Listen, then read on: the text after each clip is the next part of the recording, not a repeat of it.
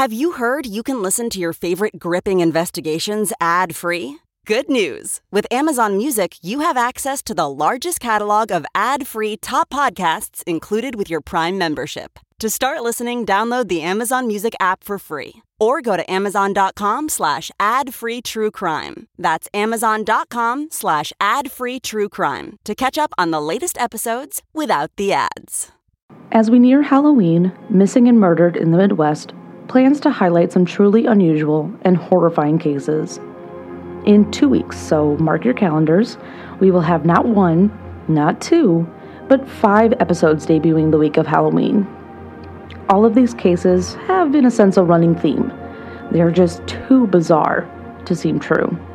But trust me when I say they are, and they will get crazier as the week goes on. Most are murder cases, but there's 2 missing persons cases. One is a 70-year-old cold case. The other, let's just say the person was above ground the entire time.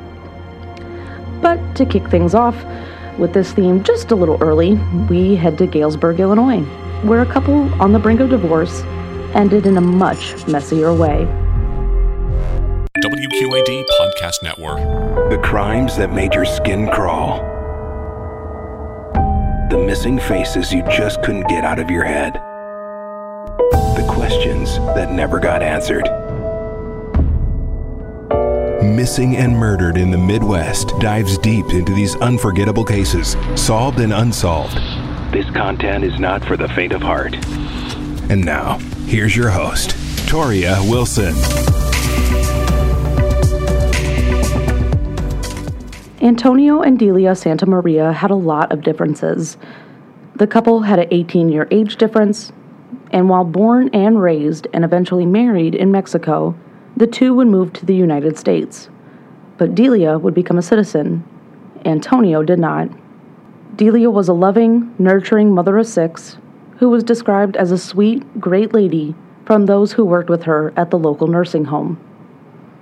Antonio was a strict man, especially when it came to disciplining 2 of their sons.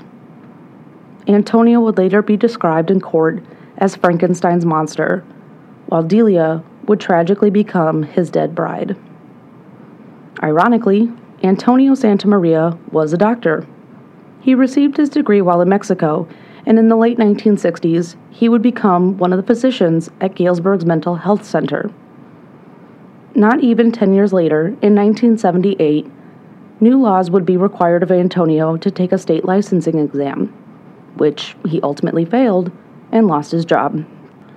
For the next 5 years, Antonio would travel around the East Coast before ultimately returning to the Galesburg area.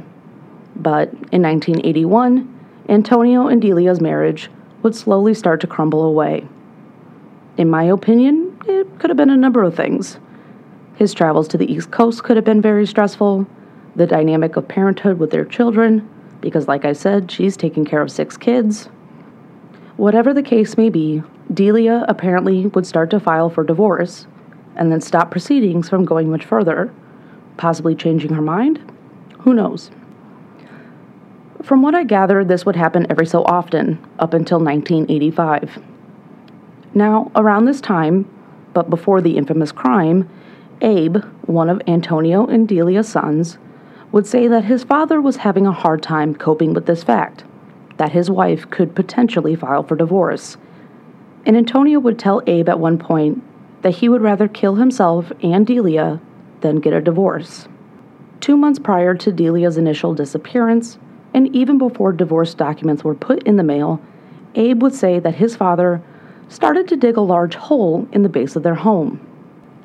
Antonio would claim it was to lower the basement, working long hours to get the job done, but it was work his son had never seen his father do before.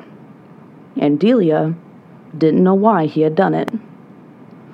Plus, a day after Delia went missing, Antonio started to till the garden, which was in the back of the house. Another unusual sight for the son to see, because the garden work was usually done by Delia herself.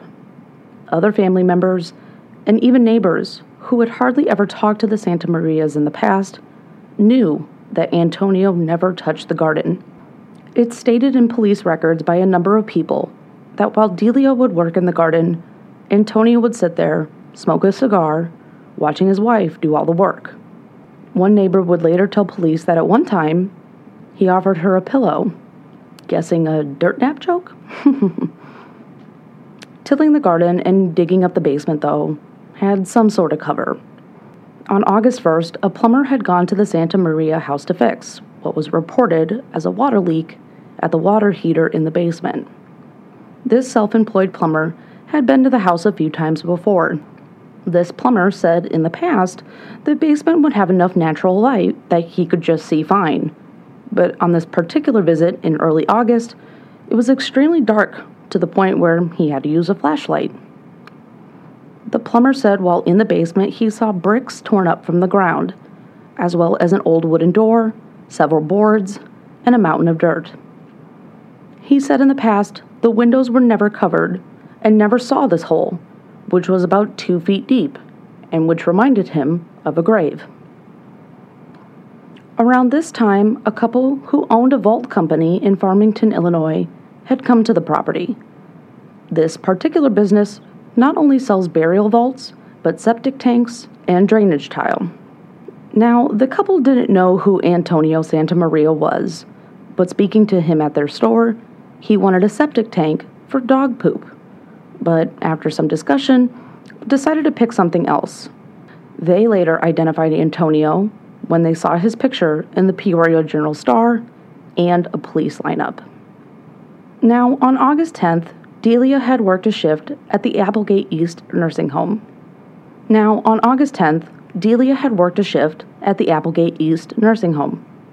One coworker, who sat down with police, said on several occasions the two had talked about life. But on this particular night, Delia confided that divorce papers were expected to be served to Antonio that day. She told another coworker that, quote, "If I ever divorced him, he'd kill me." Unbeknownst to Delia, that plan was already in motion. On August 10th, Antonio writes a letter to Delia's divorce attorney, I'm guessing shortly after receiving those documents. In it, he writes, quote, "Along our 26 years of marriage, we have always had marital crises of different kinds with the threat of separation or divorce." The letter goes on to say that Delia and Antonio had a long talk and agreed to try to save their marriage. It continues by saying, quote, "Delia was quite embarrassed to inform you again to stop proceedings, as she has done several times in the past." It ends by saying the two agreed to move as soon as possible, somewhere near the Mexico border. On August 11th, Delia does not show up for work, which was extremely unlike her. So, her supervisor called the house. First, Delia's son Abe answered the phone and had no clue about his mother's whereabouts. So, the woman calls back a little bit later, to which Antonio answered the phone. When she asked him where Delia was, he stated she had gone to Chicago for a few days, then blatantly hung up. The supervisor became even more concerned when Delia's other son, Eddie, showed up to her work, saying that they had not been able to find her. On the 12th, again, another call to the home to check on Delia's whereabouts, this time by an administrator to the nursing home. Antonio says she had gone to North Carolina, then Chicago. The administrator asks for an address or a phone number, anything to get in touch with Delia, but Antonio has no answers. So this administrator said they'll call the police if they don't hear from her within hours' time. Antonio replied, quote, "I'd rather have you wait 3 or 4 days." But the next day, a missing persons report was filed on behalf of Delia. Galesburg police obviously go to the Santa Maria house to talk to Antonio, but he doesn't know where she is. Police check her work, where she still hadn't been seen, checked at the bus and the train station, but no results. Antonio's sons, Abe and Eduardo, decided to do a little investigating themselves during this time, suspicious on how their father was acting. So they start looking around the house. Delia's car keys, car, purse, wallet, all the essentials really are left behind. The two also decide to go to the basement, and in doing so, Antonio ran the boys out of the room and became very nervous. Abe also tried to dig in that hole that he had stumbled upon, but Antonio caught him and made him leave the basement. The boys would try to peek into the basement windows to see what their father was doing, but couldn't really see and would run when their father would come back upstairs. With this information provided by co-workers, Antonio's sons, Antonio's behavior, and the fact that Delia was still missing, police were able to get a search warrant for the Santa Maria property. Now, quick fast fact, Delia and Antonio didn't share a room, and that is very important. So when police go to try to check out Delia's room, it's locked with a bicycle lock. They were able to gain entry through the door to the bathroom, but it turned out that the bedroom door, this way, was also locked from the inside. Police were able to finally gain entrance by pulling off the door hinges. Police immediately found a coat hanger and had what appeared to be blood on it. As some of the officers searched upstairs, others went down, which is where we find one of the officers in the basement. Obviously, we remember the basement now. Upon this officer's search, he found that some of the basement floor bricks had been removed, so he grabs a shovel. He digs until he can't. Something soft and spongy is blocking his way, so he gets on his hands and knees. Not even 2 feet down, this officer's hand feels skin. He brushes the dirt aside, where he finds the upper torso of a female body, no head or arms. Crime scene techs come out. After 2 hours of digging, investigators were able to find 8 body parts in this one hole. And that's where we get to the garden. Remember the garden? Well, in that very hole, Antonio was seen digging in just a day before. Crime scene investigators found the rest of Delia's head, upper arms, lower arms, and 2 hands. 7 body parts found, 15 altogether. Dental records would later prove that this was indeed Delia. Police would later find Antonio at the hospital due to a nagging shoulder. While investigators were in the room, Antonio proceeded to tell the doctor he thought he had hurt it while working so hard on the bricks in the basement and had been sweating profusely. The doctor just said it may be a muscle problem, but that was about it. But the doctor also noticed a bruise on Antonio's left hand. This is where Santa Maria went into the details about his wife attacking him. He would tell the doctor in front of the police, not under oath, that, quote, the fight went out into the other room. It was a very vicious fight. I had to defend myself. I had to kill my wife. That night, August 15th, 1985, Antonio Santa Maria was arrested for the murder of his wife. And then the interrogation began. During this time, he explained in the early morning hours of August 10th, just 4 days prior to his arrest, his sons had come home from a night of partying around 4:30. An argument began over the children, particularly Abe and Eduardo, regarding their drug and alcohol use. Eventually, Antonio went into his room and locked the door. Now, obviously, this is Antonio's perspective of what went down. We'll never know what Delia's side to the story is. Antonio would say that he would later be awakened by his wife standing over him with a knife in her hands. A struggle ensued. From his room to her room to the bathroom, Antonio punched Delia in the face. She became groggy. He drags her body beside the bathtub. He then states that Delia said, quote, I love you.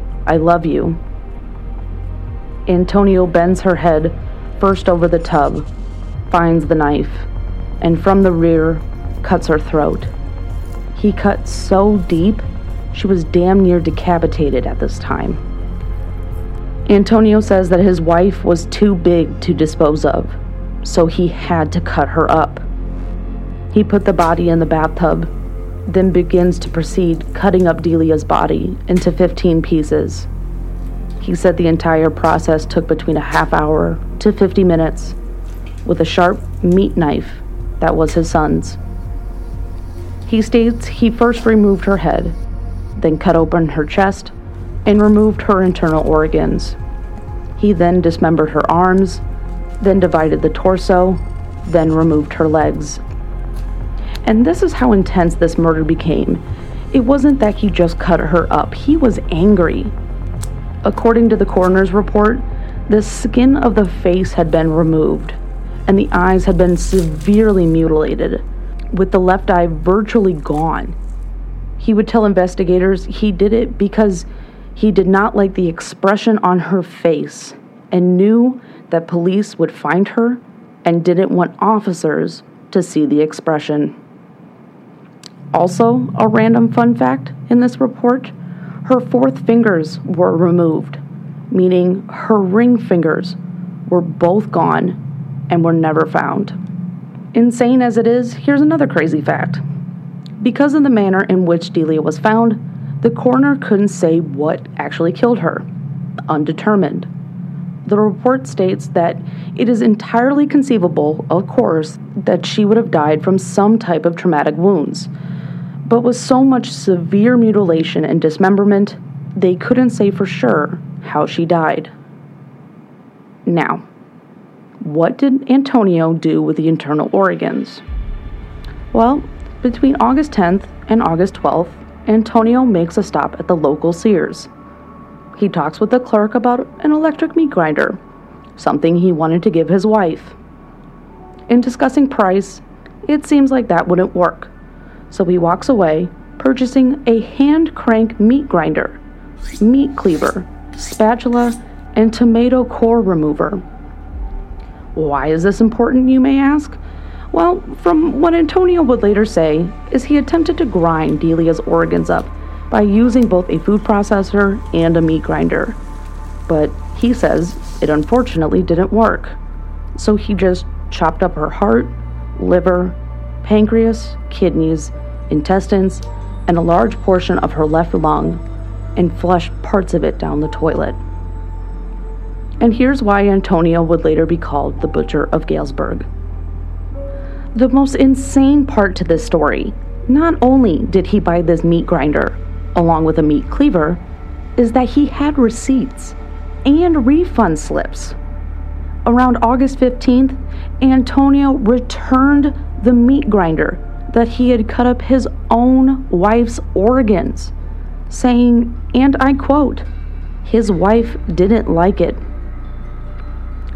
Once the meat grinder was found, it did test positive for Delia's hair and blood on the machine.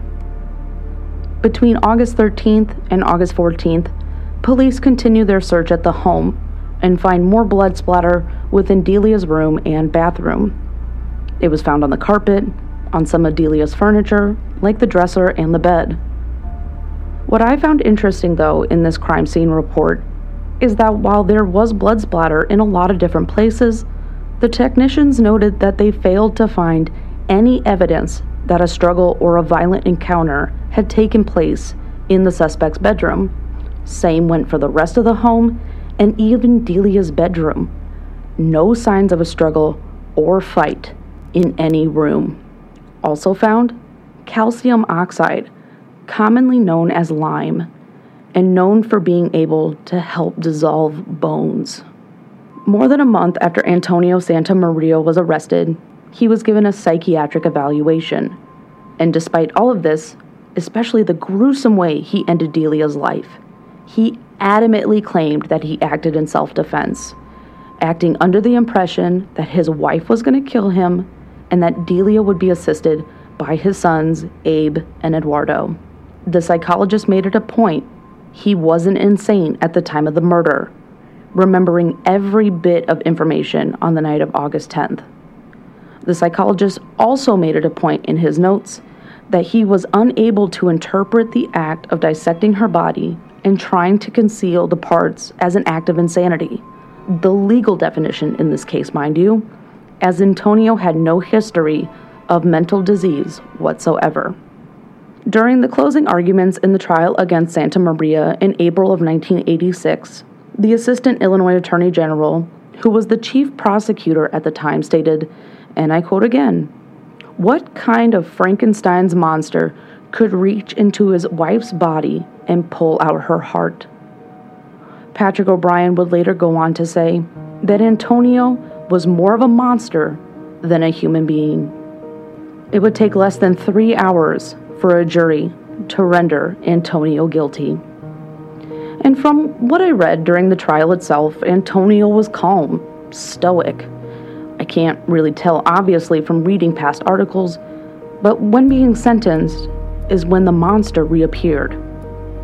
Standing in the courtroom, Antonio stood up and began shouting, "I am not the butcher of Galesburg.